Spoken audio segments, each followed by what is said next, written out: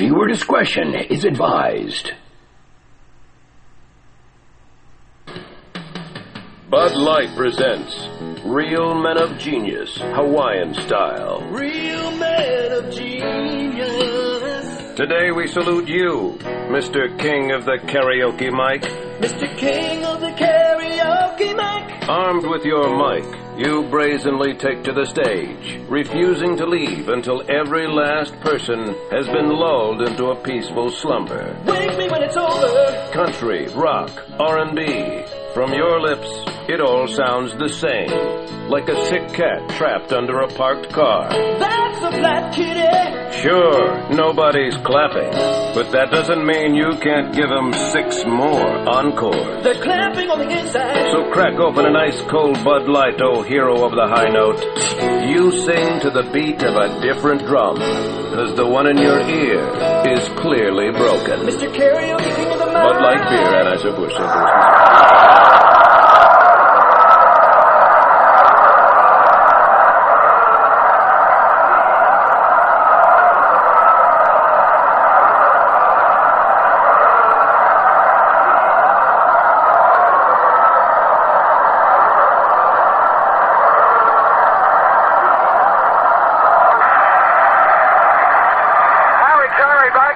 Here's Ryne Sandberg to lead it off. First pitch low, ball 1.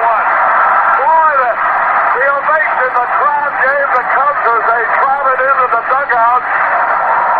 At the end of the top half of the inning was something to hear. Here's the pitch. Strike call, and the crowd even some of the ball to the strike. That was a high strike, and Sandberg can't believe it. He is tracking the dugout. He thought the pitch was high. Ball with a strike. Sandberg hitting 327 now. The pitch. There it goes. Way back. It may be. It could be. It is. Holy cow. The game is tied. The game is tied. Ryne Sandberg did it. Listen to the crowd.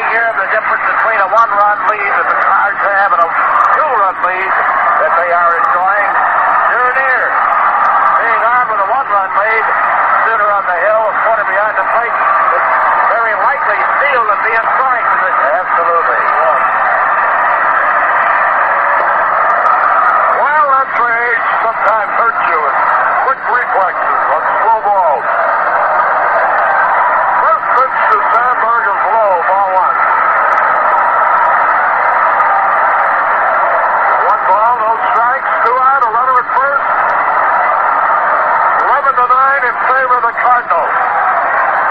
The pitch. Strike on the outside corner.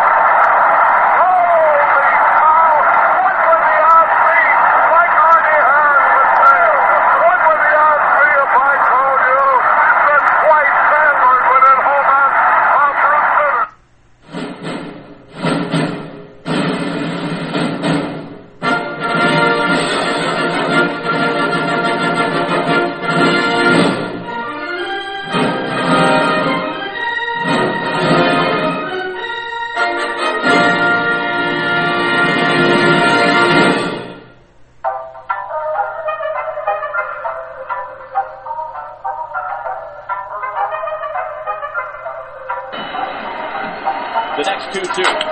Davis to left and will hit! Oh my! It's gone! Santa Maria! From high atop the Robinson Gearing Studio Complex and straight out of God's country, Pawleys Island, South Carolina, the Let's Talk Baseball Podcast Network proudly presents Backwards K Pod. And now, here's the host of the show, Jake Robinson. I never move in slow-mo. Welcome to my dojo. Those other pods are so-so. I'm chill like bro-yo. Focus like a GoPro. Ripping up this promo. Check out the scoreboard. For something with no nose. It's going. Yo, it's gone. Your heart just stopped. Cause Jake got strong and mighty. Undefeated, I mean it. Pull up the pod, scroll it down and read it. Written, produced, directed, and mixed. Dog on your lips and Ozzie Smith backflips. Pick a tip, any tip, get onto it. I got ridiculous pods without forcing it. You sitting home crying like a girl while I spread the gospel around the world. Yo, the pods are written behind tracks that mixed in smooth with the groove to make ears want to listen. Add a little gut and a rhythm to back it up. Another show to my name, now I'ma stack them up. You think another white rap back, but this ain't no act jack. My hobby's to rhyme, some people try to be black with that. About time I come out, call the show BKP and let me turn it out. Yo, name Jake the Snake, born in 71. Dates, you know what time it is, I'm packing them guns. Yo, experience, I've been a witness to glory, and that's why I collect ball players and their stories. Y'all heard? So, once again, back is the incredible, the pod animal, Jake the Snake Robinson from the Let's Talk Baseball Podcast Network. I'm coming out of Pawleys Island, South Kakalaki, half man, half podcast machine, back in the Captain Kirk chair, shields down, photons up. Prepare to engage on this week's digital audio program that I call Backwards K-Pod, where we collect ball players and their stories. What's cracking, freaks? What's juicy? Man, oh man, what a week of baseball since the last time I humbly presented myself to this audience. And it is just another example of how this topsy-turvy 2023 MLB season has shaken out. It reminds me when the brilliant Roddy Piper once said, just when you think you have all the answers, I change the questions. Right? I mean, every time I think I have the complexities of this season figured out, the standings are there every day to tell me to get over myself. I don't really know much at all. And, I mean, really, seamheads, are you not entertained? Hello, everybody. Welcome into the dojo for another week of Backwards K-Pod, where we collect ball players and their stories. A historical and biographical baseball show where I come through every Tuesday. And we reminisce on the players, moments, characters, stadiums, pop culture that have been woven into the fabric of American society. And I bow before you as a humble servant would with my sword, as I am proud to be your master seaman sensei, Jake Robinson. I'm grateful for anyone who takes time out of their day to hear me pontificate the scene. So, thank you. Thank you very much. And what a crazy week of baseball, right? I mean, I know it's football season and fans of baseball teams who aren't competitive are probably shifting gears into that football mode. I totally get it, but chances are, if your team is still in it, no matter the results by Sunday night, you are probably riveted by your team's success or the failure they may have suffered. Some things became clear and some things just got more convoluted. We know this for almost a fact, although I probably should be careful saying that in the year like 2023, but we know Atlanta, LA, they've clinched their divisional pennants. We know Milwaukee is almost guaranteed to win AL Central, as are the Twins, surely destined for that AL Central crown. We also know Tampa and Baltimore are in for sure, but we still can't call the AL East, so that's what we know. You know, it's almost like gin rummy and calling out your books. Okay, I got Baltimore, Tampa Bay, Atlanta, LA. I got the Twins and the Brewers as strong possibles. I'm calling 6 books there, Sparky. But seriously, with that being said, both The AL and NL wild cards are literally up for grabs. Besides for, who's going to be that number one slot in the American League East and the American League wild card, which is going to come down to whoever sits atop the AL East at the end of the day. As the Rays went into Baltimore this past Thursday night, the Orioles were reeling from losing the last two in St. Louis early in the week before heading home. And with Baltimore holding a slim 2-game lead in the standings over Tampa, and with a pivotal 4-game series on tap, the Orioles' bats remained ice cold in games 1 and 2. They lost by a combined score of 11-4. And with the Rays now tied with Baltimore and 2 more games left to play, the Orioles looked shaky. But Grayson Rodriguez, he pitches 8 innings Saturday night. That kid's a freak. I mean, Grayson Rodriguez. You better watch this kid. He's real deal Holyfield. Gunnar Henderson paces the offensive attack, and the O's win 8-0. On Sunday, the Orioles win in extra innings, led by their other young stud, Adley fucking Rockstar. They win that game 5-4, and no worse for wear. Even after dropping those first 2 games horrendously, the Orioles are back to holding a 2-game advantage. Well, technically, when you think about it, it's a 3-game lead, because with those 2 victories on Saturday and Sunday, the Orioles had a winning record versus every AL East opponent this year, and that includes Tampa. So, in the event of any tie between the Orioles and the Rays, or, any team in the East, theoretically, the O's would win the tiebreaker because they took care of business in the AL East. Now, the O's are in Houston now for the next 3 games, and they go to Cleveland for 4, who always plays them tough. They come back home. They end the year versus the District for 2, and 4 against Boston. And no matter what, both of those teams are in. It's just finding out who's going to win the East. But the Orioles do hold a 3-game advantage here now. Stay tuned. It ain't over yet. Both teams need to play better than these last 2 weeks than they have all year. There needs to be a sense of urgency for both of those teams. So, with Baltimore or Tampa in position to win the East or take that number 1 wildcard spot, that leaves 4 teams fighting it out for 2 wildcard spots. We're talking Texas, Toronto, Seattle, and Houston. And if you notice, 3 of those teams are from out west, as none of the AL West teams seem to really want that division. The M's, Rangers, Stros, they all had mediocre weeks. I told you a couple weeks ago, Seattle is the streakiest team in the bigs. They were 8 out in May. They come on like gangbusters. They look unbeatable for a period of time there. They sat atop the West for a couple weeks, and now they've lost 11 of their last 16 games. But look, thank God for Mariners fans that the Rangers and Astros have been just as inconsistent. The Rangers probably had their best season of series of the year, sweeping wild card contender, and 4 games earlier this week, Toronto. And then they go into Cleveland and they lay an egg. They got outscored by the Guardians 23-6 in that weekend series, but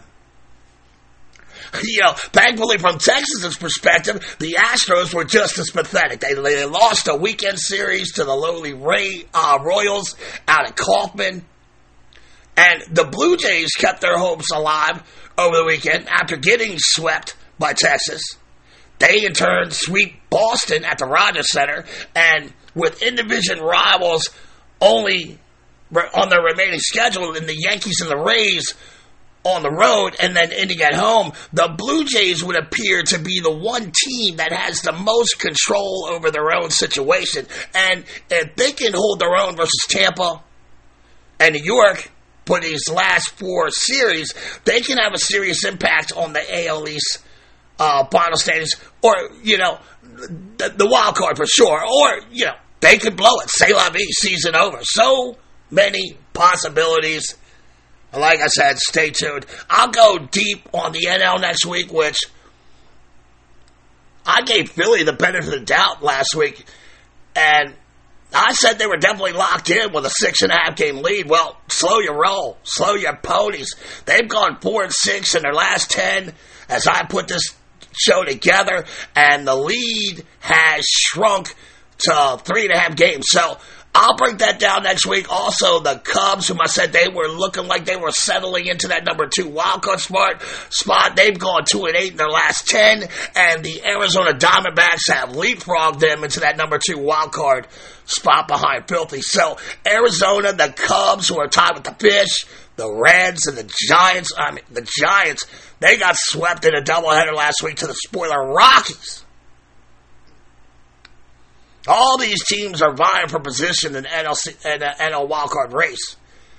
Again, I'll break that down next week as we are literally in that 12 to 13 game left range in the season.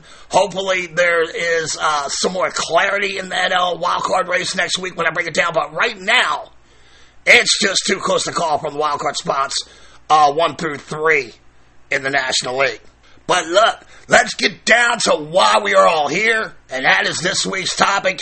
I see the catcher has thrown the ball down, the umpire has called play ball, and the fellas are throwing that ball around the infield. Let's get all you C-Meds to kiss and hug your loved ones goodbye.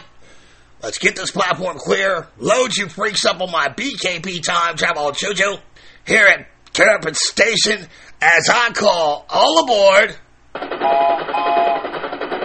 Step right up, grab yourself a spot in my sandbox here, open your kimonos, get yourself real comfortable, let's build sandcastles together as I set our time and destination this week for September 18th, 1959, Spokane, Washington. As this week, we will bear witness to the birth and the rise of the legacy of Cubs Hall of Fame icon, second baseman, Mr. Ryne Sandberg. And before we bend baseball space and time and hit these dimensional wormholes to get to Spokane, Washington in the 1950s, let's get a little background on the day that forever changed his life and career. The day the legend of Ryno was born. On the afternoon of June 23rd, 1984, at Wrigley Field, the hometown Cubbies find themselves in a 9-8 hole in the bottom of the ninth against the rival St. Louis Cardinals. 24-year-old second baseman Ryne Sandberg had already slashed 3 hits and had 4 RBIs in the game. He led off the bottom frame against Cards Hall of Fame closer Bruce Sutter. And as he's walking from the on-deck circle to his right-handed batter's box, Ryno kept telling himself to open your stride and look inside. On a 1-1 pitch, Sandberg pounded on a sinking splitter and hammered into the last row of the left center field bleachers. Somehow, some way, with one swing of the bat, Sandberg had brought his team from the brink and knotted the game at 9s for extra innings play. The Cards struck back in the 10th, plating 2 runs, and the usually dominant Sutter was once again sent out to the bump to finish what he had started. With 2 outs and a man on first, it was Sandberg once again strolling to the box, telling himself once again to open up and look for something inside. And once again, Ryne attacked the third pitch of the at-bat, and once again, he dropped game-tying dong all over Sutter's lips. And for the second consecutive inning against arguably the most dominating closer of the National League in the 80s decade, he had tied the game up for a second time. By the time the Cubs broke the 11-11 tie, the 11 for the win, the outcome of the contest was rendered practically anticlimactic. And June 23rd, 1984 would forever be remembered as the Ryne Sandberg game in Cubs lore, and that day was probably the beginning of the national Sandberg mythos. Seemingly overnight, after that game, he became an instant superstar recognized throughout the baseball universe. When Sandberg reflects on that day, he is quick to say that that game was the turning point in his illustrious career, and it completely changed his life as Sandberg would blossom into a genuine 5-tool player and an absolute rarity for a middle infielder, especially at second base. And look, that was the clip that we played at the top of the show. Him dropping 2 game-time dongs off of Bruce Sutter. And Bruce Sutter was straight up nasty. I mean, 1984, he's filthy. That team goes on to, a couple World Series appearances together. Straight filth. And here we are, folks. September 18th, 1959. Coming into Spokane, Washington, the birth date and the home state of this icon, where he is welcomed into this world as the youngest of 4 children to Sandy and Libby Sandberg. His parents came from very different paths before they met and fell in love. His father, Sandy, was born in Fargo, North Dakota, the son of Swedish immigrants, and he grew up in the small Minnesota town of Warren. His mother, Libby, was born in what was then called the Belgian Congo in Africa, the daughter of Methodist missionaries, and then she grew up in Vermont. Their lives would merge during World War II, and through a mutual acquaintance, the two would correspond with one another while Sandy was overseas fighting Nazis. After the war, the two began a romance, and Sandy and Libby would marry one another on September 15th, 1946. The couple named their youngest son after former New York Yankees pitcher Ryan Duran. The D in his middle name stands for Duran, actually.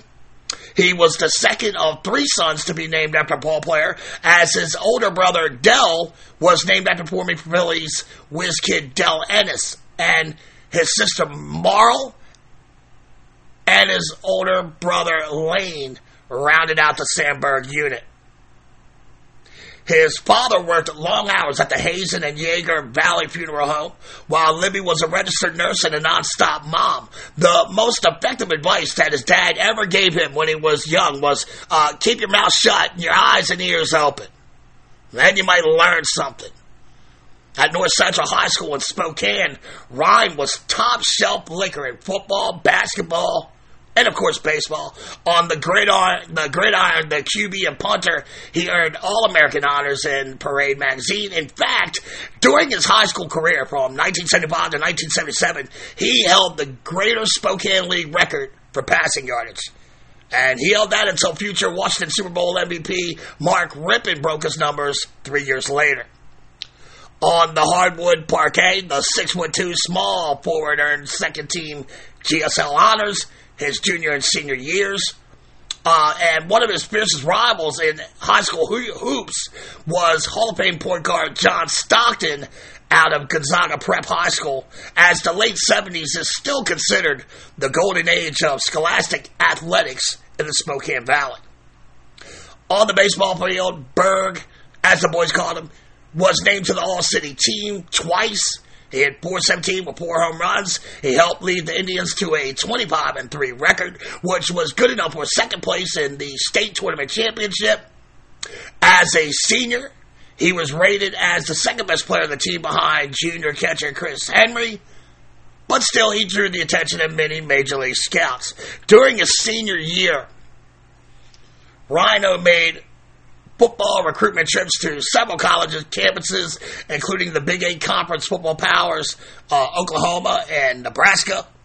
Sandberg preferred baseball over football, but the allure of being a local football star, it did intrigue Ryne. He signed a letter of intent to attend Washington State on a football scholarship, which caused many baseball scouts to lose interest and look for other options. However, Sandberg's decision did not dissuade Bill Harper, scout for the Philadelphia Phillies. He and his partner Wilbur Moose Johnson convinced Phillies director of scouting Dallas Green to take a chance on the 3-sport stud out of Washington State.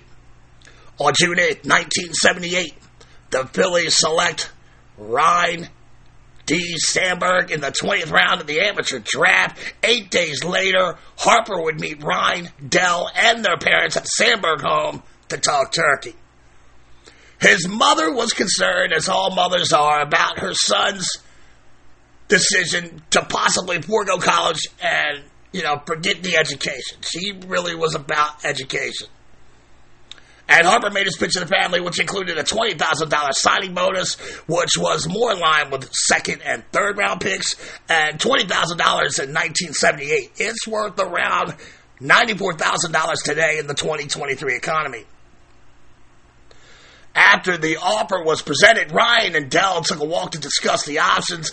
Dell, who was a major cog on the Washington State University baseball team that went to the 1976 College World Series, advised his brother to follow his heart, and telling him, if you truly want to pursue baseball over football, you should accept this Phillies offer. So Ryne took heed of his older brother, and after their little powwow, they returned home, and the 18-year-old shortstop signed with Filthy. His first stop in pro ball is Helena, Montana, in the short season Pioneer League. In a poll conducted by a local radio station and his teammates, he is selected as the team MVP after hitting .311. In 1979, he moved up to Class A Spartanburg in the Western Carolina League, and despite batting just .247 on the year, he has tied for the team high in runs scored. So, during the season, he feels good about himself. He marries Cindy White, his high school sweetheart. The teenagers were wed in a civil ceremony attended by teammates and the manager, Bill Dancy. Their marriage would last 15 years, and they would have 2 children together, daughter Lindsay and their son Justin. In 1980, he is promoted to Double-A Reading, and he posted personal highs in virtually every offensive category. He's named to the Eastern League All-Star team after a solid 1981 in AAA Oklahoma City. He is called up to the Phils and used exclusively as a pinch runner and defensive replacement. At times, he can remember being a little overwhelmed standing next to Pete Rose and Mike Schmidt. His MLB debut happens on September 2nd, 1981. In 13 games, 6 trips to the plate. He had 1 hit single that came off of Mike Krukow at the Wrigley Field of all places. And you like to think maybe the Cubs saw something that day in Sandberg with his poke off of Krukow. But the truth is, the minor league apprentice had showed above average speed and defense with very little pop in his lumber. Nothing that would stand out and make you say, this kid is going to be among the greatest second basemen who ever lived. On January 27th, 1982, the Phillies traded Sandberg and Larry Boa to the Cubs for a shortstop, Ivan DeJesus. Now, legend has it that the Cubs really traded for Boa, and Sandberg was just a throw-in piece, but that's not completely accurate. The Cubs did, in fact, target Ryno. Okay, here's the backstory. Let me see if I can succinctly break this down for you. The Phillies had Mike Schmidt at third, they had Manny Trio at second, and they never really looked at Ryno as their shortstop of the future. They also had what they felt like was a plethora of shortstop prospects to succeed the aging Bowie, as well as middle infield types on their farm. Now, behind Sandberg on the prospect list, they also had, shortstop, second baseman Julio Franco, whom AAA's manager Dancy praised as the best all-around prospect he had ever coached in his life. Ryno had been put on the market as early as 1980. After his incredible year at Reading, Philly doubled down on trading him at the 1981 winter meetings as the defending champs dangled him as trade bait in an effort to get a top-of-the-rotation arm to pair with Steve Carlson. The Blue Jays, Mariners, and White Sox, they all kicked the tires on some trade scenarios, but nothing materialized. He was even offered to the Brewers, who have Hall of Famer Robin Yount and a solid, productive Jim Gantner at second, manning their keystone spots already, and are now a year away from going to the 1982 World Series. It was reportedly a 3-for-1 trade for pitcher Mike Caldwell. When Milwaukee GM Harry Dalton insisted on Franco over Sandberg, Filthy nixed the deal. And that right there, when I'm thinking about it, saying this to you, it's a crazy trade that could have had consequences on baseball history. I mean, Yount is eventually moved to center field in retrospect. If Milwaukee makes that deal, does that precipitate the Yount move to the outfield? Sandberg at shortstop? Same if they had acquired Franco, really. My thought is maybe those two end up at second and they just get rid of Gintner. But Gintner was a solid Brewers loyalist. That team would look totally different without him. But certainly, especially that 82 team, but certainly even more powerful with Yount and Sandberg up the middle or Yount Franco. That's pretty fucking scary. So, by the end of the winter meetings, it appeared the Phils were willing to ride with Larry Bowa for one more year. But then, Larry Bowa went on Larry Bowa and club president Bill Giles demanding a 3-year extension with a hefty pay raise. And Giles had reservations in the first place about riding with Bowa for one more year. And, he got tired of the squabbling with the 36-year-old shortstop, so he began shopping into teams who were willing to meet his salary demands. Meanwhile, back at the friendly confines of Wrigley Field, Dallas Green, who had left the Phils to become GM of the Cubbies, well, he now had holes to fill on his new team, especially in the infield. He knew that they were out-leveraged in their trading power and options, and negotiations between the two organizations, they began to intensify.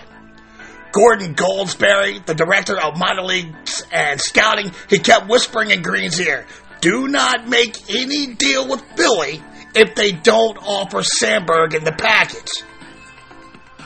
And Dallas recalls, it was like pulling teeth trying to pry Sandberg from the Phillies. Finally, the deal was consummated, but not everyone in the room agreed to it.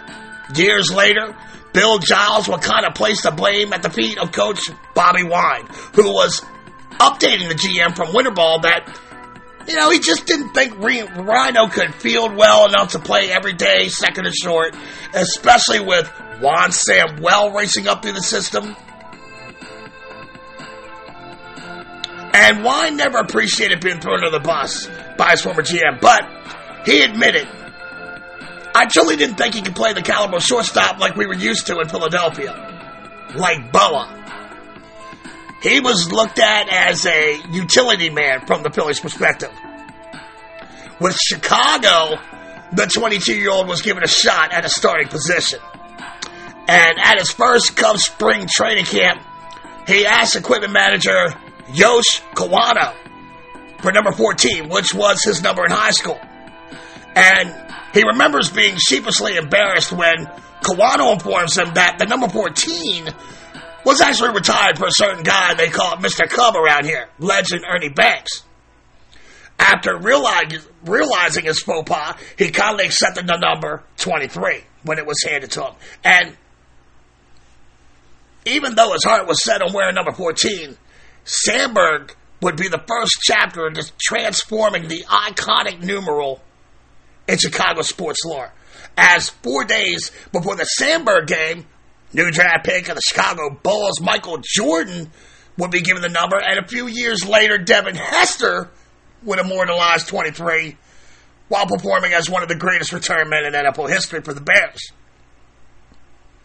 When manager Lee Aaliyah presents himself to the media after the trade, he can hardly contain his excitement as he proclaims to the Chicago Scribes that Ryno has the ability to fill the void at second base, third base, and center field, which was news to Sandberg, as he had played a total of 4 games at third base and 0 in the outfield during his minor league career.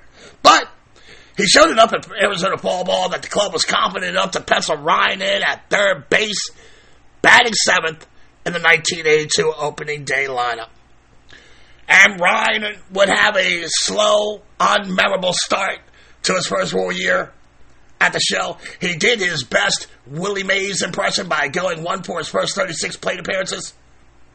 And to Aaliyah's credit, he never lost confidence in the youngster, and Ryno would come around and slowly move up the lineup because of his production. By mid-season, the future Hall of Famer was batting as a leadoff stick in the 2-hole, and his defense at third was a respectable league average. In early September, Green and Aaliyah call Sandberg into the office. They huddle up, They told their youngster that they envisioned him as a Bobby Grich type player, a big second baseman who could hit around 280 with pop and wheels, as well as the ability to score runs. So, with almost no preparation, his real estate changes from the hot corner to the Keystone sack for the remainder of the season.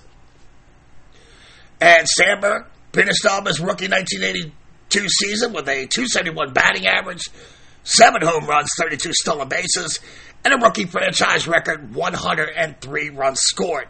He was selected to the Topps all-rookie team at third base, a position he had never played before. Second base. And he pulled 6th in NL Rookie of the Year voting behind another second baseman, Dodger Steve Sachs, with him solidified as the Cubs second baseman going forward. He and Larry Boa got together in Phoenix, Arizona weeks before spring training, and they began forming a synergy as the Cubs' new Keystone combo, taking literally hundreds, if not thousands, of ground balls together a day. And Sandberg always credits Boa for setting high standards and giving him a pregame routine that stuck with him throughout his career. And the hard work pays off as Ryno receives a Gold Glove Award for his defensive play at second, becoming the first player in NL history to win a Gold Glove in his first year at a new position. As for the offense, Sandberg again got off to a dismal start, which would actually become a prophetic trademark for his career. But eventually, Sandberg would shrug off his sophomore jinx to finish with a .261 average, 8 home runs, 37 stolen bases, and 94 runs scored. At this point in Ryno's career, he is still a punch hitter, slapping base hits to right field and creating chaos on the base paths. And he's pretty good in that role, but that approach would change in the 1984 season, the season of the infamous Sandberg game. And look, Seamheads, I think this is where I'm going to go all Linkin Park on you because I'm about to break. We've spoken now about the rise of the kid from Spokane, Washington, through his run through the Phillies organization to the infamous trade between Filthy and the Northsiders. And now Ryno has embraced his new position, and the wheels of history have been set in motion as Sandberg is about to take his play to Hall of Fame level. So, when we come back, I'll continue the story of this amazing ball player with Acts 2 and 3. Let me hydrate, pay some bills.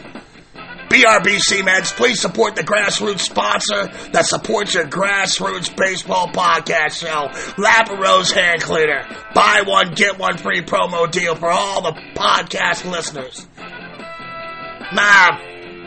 F it. I'll let Pod Squatch tell you all about it. See you on the other side of the break, freaks.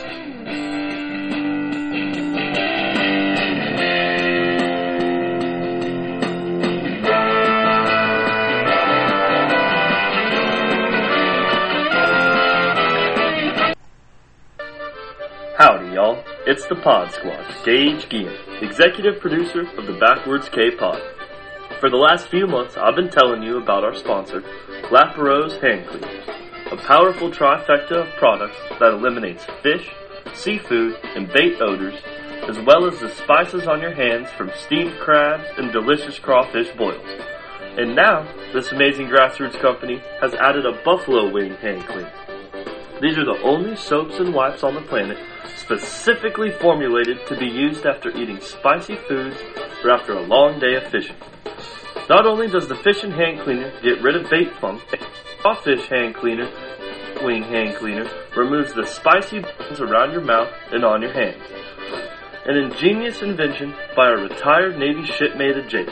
So he is family, folks. And one thing we do at the Let's Talk Baseball Podcast Network is take care of family. Till the end of September, Laparo's Hand Cleaner is offering all BKP listeners an amazing deal and hopes you give them a shot. It's a buy one, get one free deal, hot wing hand cleaner wipes, fishing hand cleaner wipes, or soap, seafood hand cleaners. Buy one, get one. We only advertise products on Backwards K-Pod that Jake and I believe in and use personally. After ripping up the golf course and watching football, there's nothing I love more than throwing some bait in the water and cracking a cold Bud Heavy. You can check out these amazing products by going to crawfishhandcleaner.com, or you can call the home offices at 713-588-0290. To get that BOGO deal, please use the code SUMMER23. For your fishing vacation you're planning, or the shellfish buffalo wing feast you're preparing, get yourself this groundbreaking product to protect you from smelly, spicy hands. That's crawfishhandcleaner.com, or call 713-588-0290. For the buy one get one deal, use promo code SUMMER23. Fishing along the bank of your favorite river and listening to BKP sounds like a great idea. In fact, hey Mom, where are my poles at? I'm gone fishing. Hot foot, Jody. Explain this to everyone. Basically what you're trying to do is light someone's foot on fire without them knowing. That's the thing.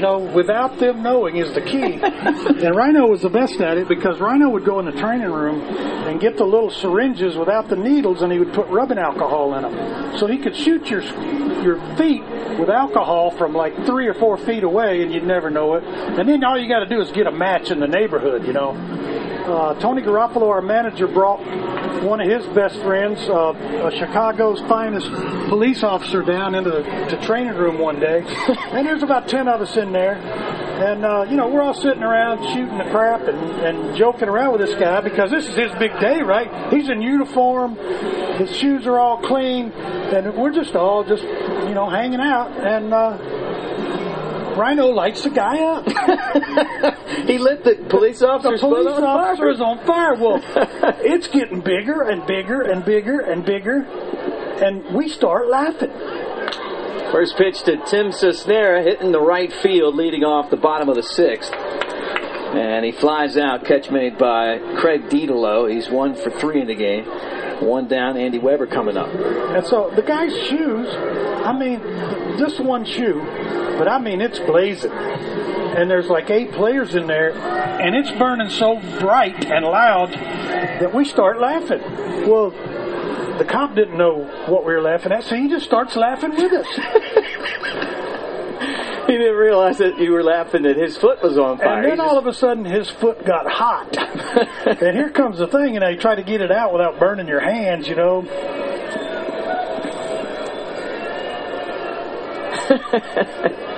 Andy Weber doubled and scored and grounded out. Smokies by a run here in the 6th. And Ryno was the one behind that one? Oh, Ryno was always behind it.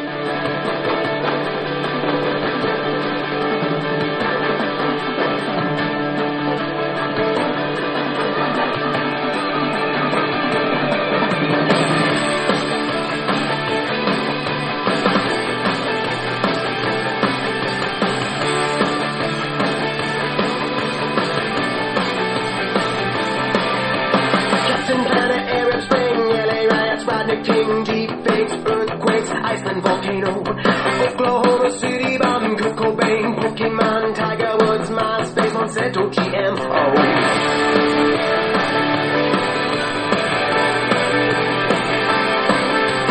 Harry Potter, Twilight, Michael Jackson dies, nuclear accident, Fukushima, Japan, Crimean Peninsula, Cambridge, Analytica, Kim Jong-un, Robert Downey Jr., Iron Man.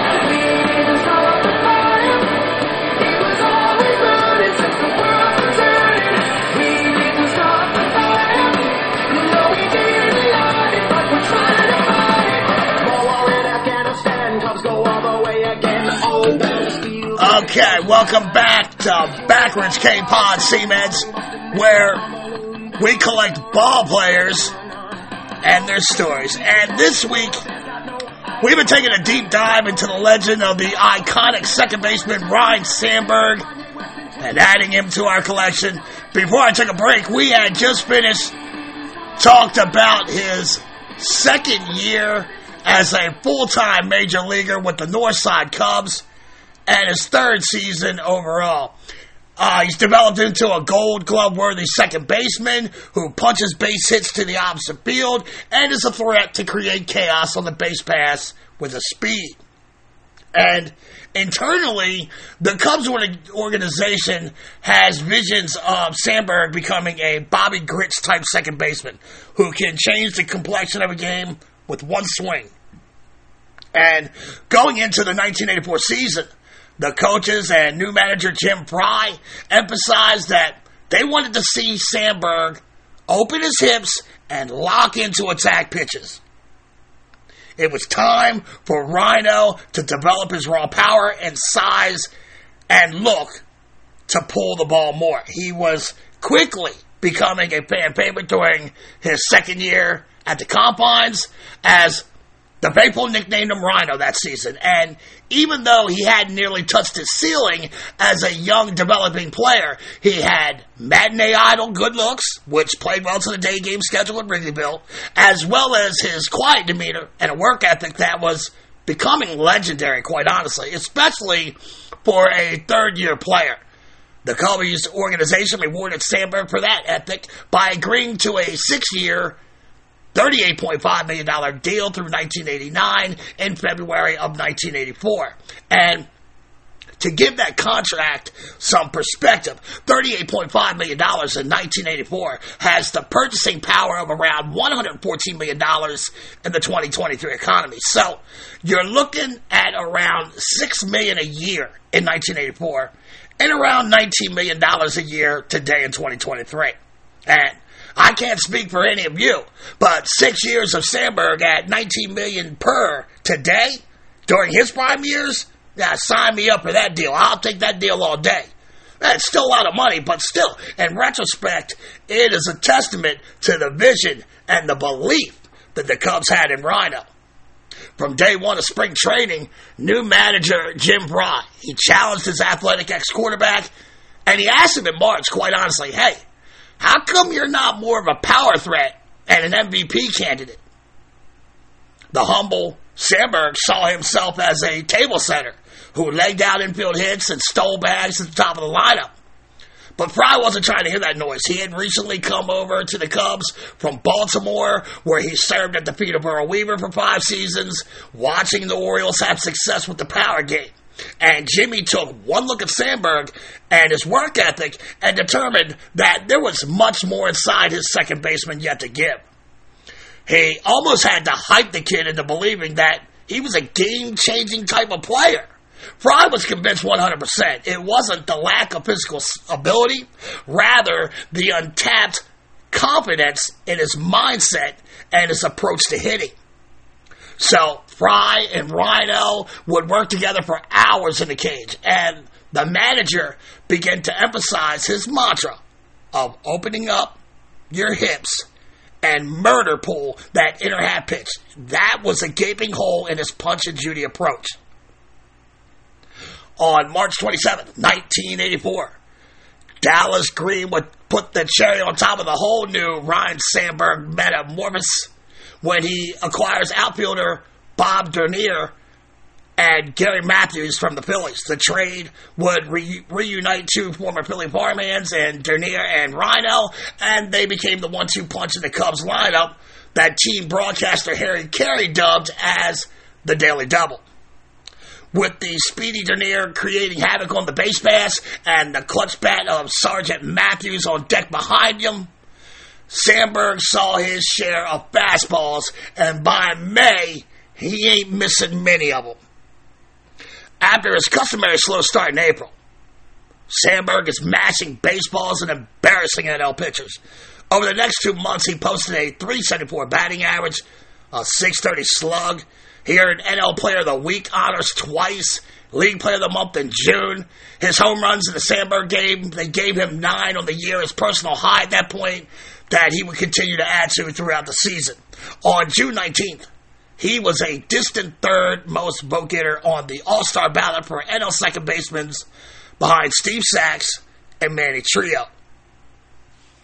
And when the final ballot count was released 3 weeks later, he had topped 1 million votes to finish in first. On July 10th, and his first All-Star appearance, Ryno goes 1 for 4, and he swiped a bag. After the break, Sandberg resumed his hot hitting. On July 12th, he clobbered the only walk-off home run of his career off the Dodgers closer Tom Niedenfuhr in the 10th inning at the Confines. He would finish the campaign with 19 home runs, a .319 average, which was 4th best in the league, a .520 slug, which was 3rd, 200 hits, 2nd most in the league, 36 doubles, and his 19 triples led the league, as did his 114 runs scored, which also eclipsed a franchise record set by Billy Herman in 1935. But wait, there's more. His 8.6 WAR was league best. His 331 total bases was 2nd in the league. For the 3rd year in a row, he swiped over 30 bags, and defensively, he committed only 6 errors at his position. His play led the Cubs to the NL Championship versus the San Diego Padres, where he was brilliant. Batted .368 with a pair of doubles and a stolen base, but Chicago had fallen 5 games, and it was the only disappointment to what was otherwise quite a magical season fit for the ages. Sandberg collected 22 of 24 possible first-place votes and won the 1984 NL MVP award. He also won his first Silver Slugger and his 2nd Gold Glove. On January 30th, 1985, the baseball field at his alma mater high school in Spokane was renamed Sandberg Field. The Cubs revert to their lovable loser ways over the next 4 years. Sandberg, however, continues to dominate. In 1985, he finishes with 26 bombs and 54 stolen bases to become only the 3rd major leaguer to exceed 25 home runs and 50 thefts in a season. As the Cubs retooled their lineup over the next 3 years, his offensive output, it fell off a little, slightly. Even still, he continued to excel defensively. In 1988, he earns his 6th consecutive Gold Glove award, surpassing the club record of 5 straight set by Ryne Sandberg at 3rd base from 1964 to 1968. On August 8th, the first night game in the history of Wrigley Field, in his first at-bat, the huge, beautiful, lovely-breasted entertainer known as Morgana, the Kissing Bandit, a woman who's in our collection here at BKP, she bolted her box seat stands and unsuccessfully tries to smooch Sandberg. On the very next pitch of that at-bat, Sandberg smokes what appears to be the first night-time home run at Wrigley. But the game was rained out, as was the historical accomplishment and acknowledgement of Ryno's blast. On March 2nd, 1989, the 29-year-old was ready to test the free agent market for the first time when he and the Cubs agreed to a 3-year pact for $6.1 million, making him one of the highest-paid second basemen in the game. $6.1 million in 1989. It has the purchasing power of $15.1 million today. By the time the 1989 season is underway, Sandberg and the faithful could see that this was a much different team than they were 5 years earlier in the fairy tale season. By this time, Dallas Green had left the organization. Fry was now executive vice president in charge of baseball operations, and Don Zimmer, old Popeye, was the manager. Sandberg himself was the lone holdover position player left from the 1984 squad, and he and 1987 MVP Andre Dawson were projected to power the offense, but Hawk battled injuries, and Ryne was slow to get on track. Despite the challenges, the club remained in the pennant race. On the morning of July 29th, the Northsiders were only 2.5 games behind the Giants in the NL East, and Sandberg was batting .258 with 12 home runs. Finally, he finds his groove. From July 29th to game 162, he bats .348 and blasts 18 more home runs. The Cubs won the NL East by 6 games, and Ryno's 30 home runs were a personal best. Moreover, the sure-handed second sacker did not commit an error after June 20th in the NLCS. He has 8 hits and 20 at-bats, including 3 doubles, 1 triple, and a home run. But the Cubs will fall to the Giants in 5 games. At the end of the year, he collects his 4th straight Silver Slugger Award and his 7th consecutive Gold Glove. In 1990, Sandberg has arguably his career year at the age of 30. He leads the National League with 40 home runs, 116 runs scored, and 344 total bases. He was the first National League second baseman to lead the NL in home runs since Rogers Hornsby in 1925, and he was the first second sacker to have back-to-back seasons of 30-plus dogs. His 25 stolen bases helped him become the third player behind only Hank Aaron and Jose Canseco to post a 40 home run season in conjunction with 25 thefts. That year, at the annual Midsummer Classic All-Star Game, was held in Wrigley Field, Ryno collected 2.5 million votes, the most of any NL representative, and he rewarded the fans by winning the Home Run Derby on his home turf. And while Ryne found personal success, his Cubbies stumbled from being division champs the year before to a sub-500 team in 1990. He follows the incredible 1990 season with 2 more seasons in 91 and 92. He hits 26 bombs and scores over 100 runs in both campaigns. His combined WAR of 21.9 over a 3-year span of 1989 to 1991 was 3rd behind only Barry Bonds and Cal Ripken Jr., and his fielding was superb.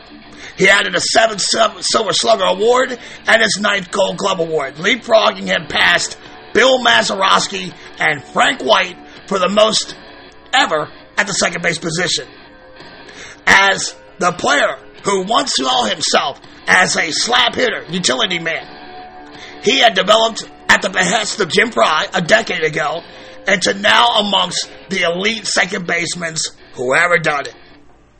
Sandberg earned $2.1 million in 1992, the last year of his 3-year deal. Of course, his salary had been surpassed many times over as the free agent dollars of the 90s began to explode. On March 2nd, 1993, his agent Stanton Cook and the Cubs agreed to a 4-year, $28 million contract, $7.1 million annually, which far exceeded the record of a $5.8 million deal that the Mets still pay for here in 2023 and beyond with slugger Bobby Bonilla. Ryne Sandberg was the highest paid player in baseball history at this point. You know, until the next big thing in baseball comes along. That's how it works, right? Such is the nature of the game with the pay structure of Major League Baseball. But at the time, Ryne Sandberg had 4 years, $28 million. It's the biggest contract ever. And I'd like to mention that $28 million in 1993 is akin to $59.5 million today. So $7 million a year in 93 is like $15 million a year today.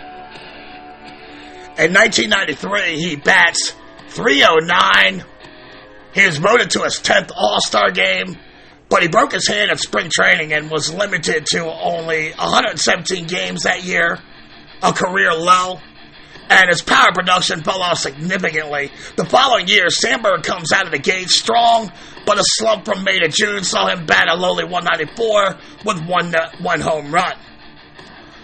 On June 13th, 1994, 10 days before the 10-year anniversary of the Sandberg game, the best second baseman in the National League at the age of 34 stunned the baseball universe when he announced his retirement in an emotional press conference with his wife Cindy by his side. And he says, he lost his competitive fire. He wanted to spend time with the kids. He admitted he just didn't have the drive, the motivation, or the killer instinct for a game.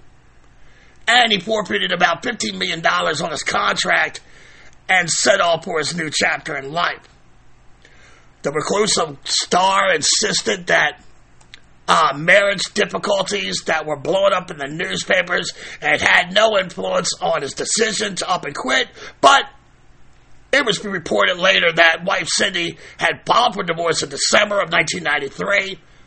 After a brief reconciliation over Christmas, Cindy refiled the divorce papers a week after Ryne's retirement on July 5th, 1995. All this after a July 11th, 1994 broadcast of a NBC Nightly News with Tom Brokaw that depicted a happy, loving Sandberg unit frolicking in their backyard pool. And I got some footage of that somewhere. Let me say, looking back on it now, all these years, Ryno just looks like he's going through something internally. And this is just a, puff piece to keep the media scrutiny at bay from the rumors of this, contentious divorce. And it was contentious. I mean, there are awful rumors that I'm not going to mention here. I mean, I heard a lot of awful things going on behind the scenes in their marriage. And most of it, it's unverifiable, so it's not really worth repeating. But, man, it was bad. I tell you. Where's that clip at? Okay, here's that clip of Ryne explaining to NBC News why he left baseball. A heady time of the year for the players who make it onto the special teams. The honor of it all, and the salaries that put them on easy street once they're off the base paths. Well, tonight, NBC's Mike Leonard has the story of one All-Star who decided to give it all up for all the right reasons.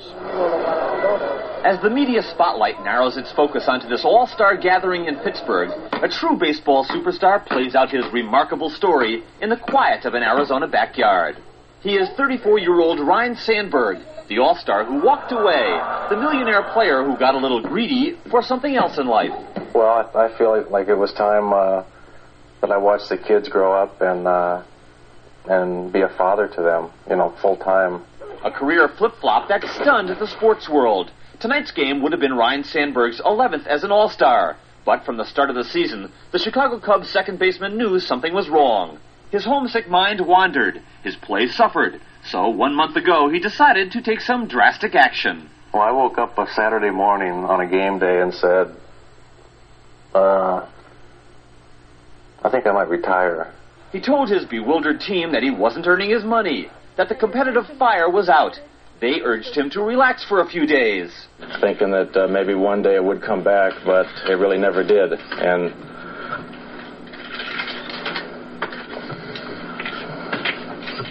And he left, quietly. Sports fans aren't used to the sight of a pro athlete turning back a paycheck for such noble reasons. It just didn't make sense. After all, Ryne Sandberg seemed to be living out the ultimate male fantasy by playing Major League Baseball on a field like this for a guaranteed salary of over $15 million for the next 3.5 years. And then to suddenly give it all up. I just think that I have other things that are more important to me than the money part of it and the salary that I made. Hear, hear, cried the people for the ex-baseball player who isn't too proud to caddy now for a pro-golfing friend of his. 3 cheers, shout the children, for the dad who now has plenty of time to work on that backyard double play. Mike Leonard, NBC News, Ahwatukee, Arizona. And I don't know, man. It just doesn't age well, in retrospect. Sandberg just doesn't look happy in this interview to me. He looks like a man with inner turmoil, almost like he's delivering like this keynote speech written by Kim Jong-un. With the messy divorce behind him, Ryne meets and marries Margaret Koningman in August of 1995. In Sandberg's 1995 autobiography, he stated that he was frustrated with the Cubs management, in particular Larry Himes, who had replaced Fry's GM and had allowed Dawson and Greg Maddux walk to free agency. And without names, he also blasted the new era young players who were more interested in individual stats and getting paid over winning baseball games. But with his personal life coming together and the security and support of his new wife, and with Himes gone, Ryno ended his retirement, returned to the Northside Cubs for 2 more seasons. He signed a 1-year deal for $2 million plus incentives in 1996, and he bashed 25 home runs while driving in 92. He would re-sign for $3.2 million in 1997 with a vesting option for a second year. On April 26, he slugs his 267th career home run, breaking the mark for second baseman set previously by Joe Morgan. But his production began to tail off, and on August 2nd, Sandberg informed the press this would be his last year. He smashed his final MLB hit on September 19th, 1997, 1 day after his 38th birthday. The following afternoon, the Cubs held Ryne Sandberg Day at Wrigley Field, where the loquacious Sandberg told the crowd, "I truly lived my field of dreams here at Wrigley Field."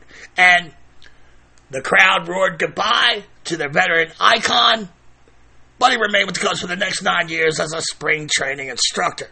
In 2005, his third year of eligibility, he was elected for the National Baseball Hall of Fame in Cooperstown, New York, along with the legendary Wade Boggs.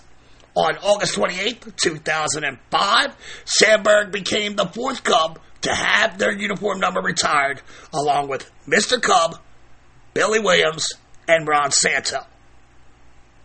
In 2007, the Hall of Famer returned to his minor league roots and began a whole new chapter in his baseball story. He was hired by the Cubs to manage the Peoria Chiefs of the Class A Midwest Leagues. 2 years later, he's moved up to Double-A Tennessee Smokies, and in 2010, he was promoted to the Triple-A Iowa Cubs, where he earned Pacific Coast League Manager of the Year honors.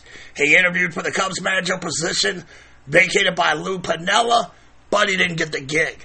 Rather than remain in Iowa, Sandberg left for the Phillies organization and skippered the Triple-A Lehigh Valley Iron Pigs for 2 seasons.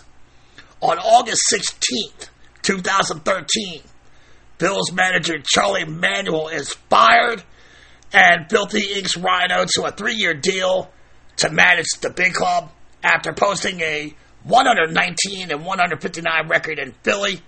He resigns on June 25th, 2015, amid a front office shakeup. And before we go much further, I feel it apropos to mention that Charlie Manuel, it's being reported that he just had a stroke. He was having some kind of operation. He had a stroke during the operation. The next 48 hours are critical. And I definitely want to send my prayers out to Charlie Manuel and his family. I mean, that's just horrible.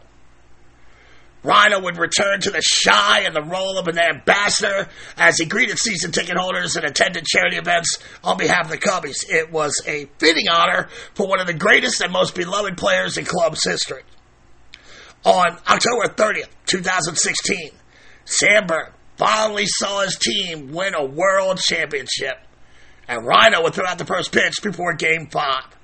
As of 2019, he and his wife, Margaret, reside in the Chicago suburbs of Lake Bluff, Illinois. He is a frequent Cubs commentator on local TV and radio broadcast. And, folks, I think this is where I'm going to wrap it up this week on the Ryne biography. I'm so proud to have a voice and a platform to share this with all the seamheads around the world. And I'm also proud to take this story and put it in my collection. I'm going to have it steam dried, fold it up real nicely, and hang it up prominently in my hall of collections.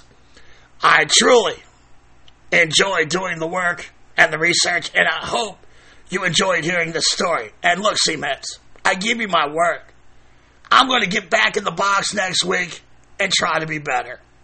But before I break out like a bad case of measles, let's take one final look at those so lovely Ryne Sandberg Hall of Fame stats. Okay, so let's see what we have here. Ryne D. Sandberg. Oh yeah, that's good right there, baby. That's the greatest band to ever come out of Chicago, baby. I don't care what anybody says. Earth, Wind, and Fire, kid. What? Ryne D. Sandberg, 16-year baseball career with the Phillies and Cubs. Born on September 18, 1959 in Spokane, Washington. So on this day, this show officially cast its shadow on the baseball universe. Ryno is officially... Well, how old is he here? 89, 99, 69, 79, 89, 99, 2009, 19. So he's 64 years old. Happy birthday, Mr. Sandberg. I consider myself very lucky to have witnessed your greatness in my lifetime. He sports a 67.9 WAR, the 12th best mark for wins above replacement at second base. And he is sandwiched between Robinson Cano and Roberto Alomar at 13. 2,164 games, 9,282 plate appearances, 1,318 runs scored, 2,386 hits, 403 doubles, 76 triples, 282 home runs. His 275 dogs at second base are the third most at that position, behind only Jeff Kent's 354 and Cano's 335. 1,061 RBI, 344 stolen bases, 107 times caught, 3,787 total bases, the 118th most in baseball history. And he finished with a 285, 3.4, 452 slash, a 795 OPS, and a 114 OPS plus. 10-time All-Star, 1984 NL MVP, 3-time top 5 vote getter in MVP votes. 1984, 1989, and 1990. 9 Gold Glove Awards from 1983 to 1991. 7 Silver Slugger Awards, 1984, 85, and 88 to 1992. 2-time National League Player of the Month, June of 84, June of 1990. 1990 Home Run Derby winner. And in 2005, after his third year in the ballot, he received 76.2% of the vote to merit inclusion in the National Baseball Hall of Fame in Cooperstown, New York. Wow, what a career.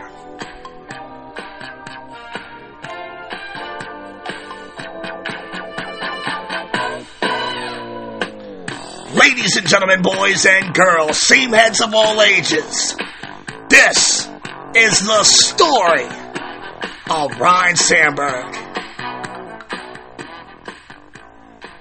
I mean, what a legend. I am so proud to have a platform to be able to talk about a guy like this. This is a guy that exemplifies why I do this in the first place. And let's wrap this puppy up. Get this BKP time travel choo-choo back to Terrapin Station where your loved ones are waiting. But before I do, let's listen to Sandberg pontificate on what life as a Cub is like. Respect. Andre Dawson. The Hawk.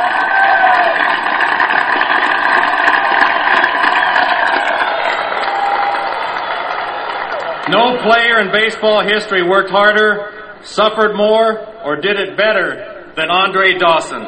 He's the best I've ever seen. Stand up, Hawk.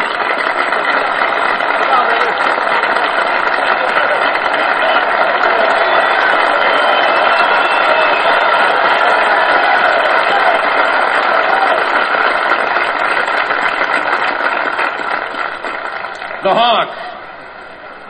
I watched him win an MVP for a last-place team in 1987, and it was the most unbelievable thing I've ever seen in baseball. He did it the right way, the natural way, and he did it in the field and on the bases and in every way. And I hope he will stand up here someday.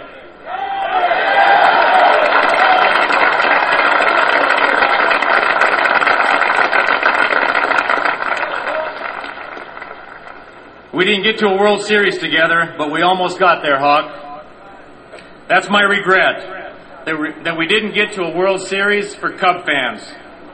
I was in the postseason twice, and I'm thankful for that. Twice we came close. It reminds me of the guy walking down the beach. He finds a bottle, pops the cork, and a genie comes out to grant him one wish. The guy says, "My wish is for peace between the Israelis and the Palestinians. Here's a map of the Middle East." Genie takes the map, studies it for hours and hours, finally gives it back to the guy and says, "Is there anything else you want to wish for?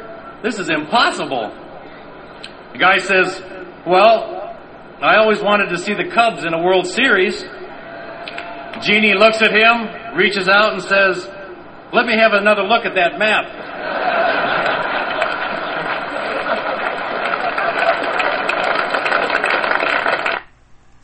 What? I will never charge you freaks for the baseball content here at BKP. No pay-to-play subscriptions, no Twitch, no Patreon, no way, Jose. I would never pay for a pod. I promise to never do that to this audience. And I'm just going to roll up my sleeves, put in the work, come through every Tuesday with that free baseball smoke.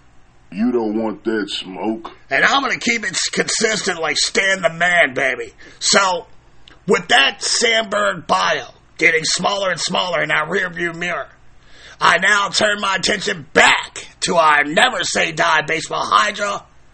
I reach into my kimono, unsheath my katana, and I chop the head off that beast, only to see two more baseball topics appear in its place. Next week, we're taking our BKP time travel choo-choo to the city of brotherly love to dissect the life and career of arguably the greatest all-around third baseman who has ever graced the diamond. I'm talking about the iconic, the legendary, the one and only Michael Jack Schmidt, ladies and gentlemen. And I surely cannot wait to get the meat off them bones right there. Make sure you join me for our next chapter here at Backwards K-Pod, where we collect ball players and their stories. Please remember to share with all your seaman buddies. I'm all tangled up in the web, brah, like on every single podcast platform. I'm there. Please leave a rate review for a good brother. Those are my lifelines. I depend on those to keep the show viable and my Google search profile strong. If you guys are in the Denver area or plan to take that ski trip, please stop by the National Ballpark Museum on Blake Street. It's just a long fly ball from Coors Field, baby. My boys Bruce and Danny, they've amassed quite a collection of paraphernalia in this baseball time portal, and they would love to answer your questions, show you around. And look, as a cherry on top, my dudes like to play some BKP on the speakers while you tour your exhibits. So, winner, baked ham dinner, baby. Let's support the Grassroots Baseball Museum that supports your Grassroots Baseball Pod. Love those dudes. That's Bruce and Danny at the National Ballpark Museum on Blake Street in Denver, Colorado. Just a long fly ball from Coors. And look, tell them the snake sent you. So, I think that's it, freaks. I think I accomplished what I set out to do this week. Vidi, but see, I came, I saw, I conquered this son of a bitch as only the snake can. I'm a 400 hitter in my universe, baby. I do what I do, and I do it better than anyone else on the planet. These are undeniable facts, folks. Parents, if you see your kid sitting on the couch, looking bored and unproductive AF, by all means, it's still a little warm. Take those little monkeys outside. Play a game of catch. Thank y'all for coming out. God bless. And win the day. And like my boy Shea Hillenbrand told me in our one-on-one sparring session in the dojo last year, you go to hell, Andy Pettit. See you next week with that Michael Jack Schmidt bio, you seaman freaks. I love you guys. Peace.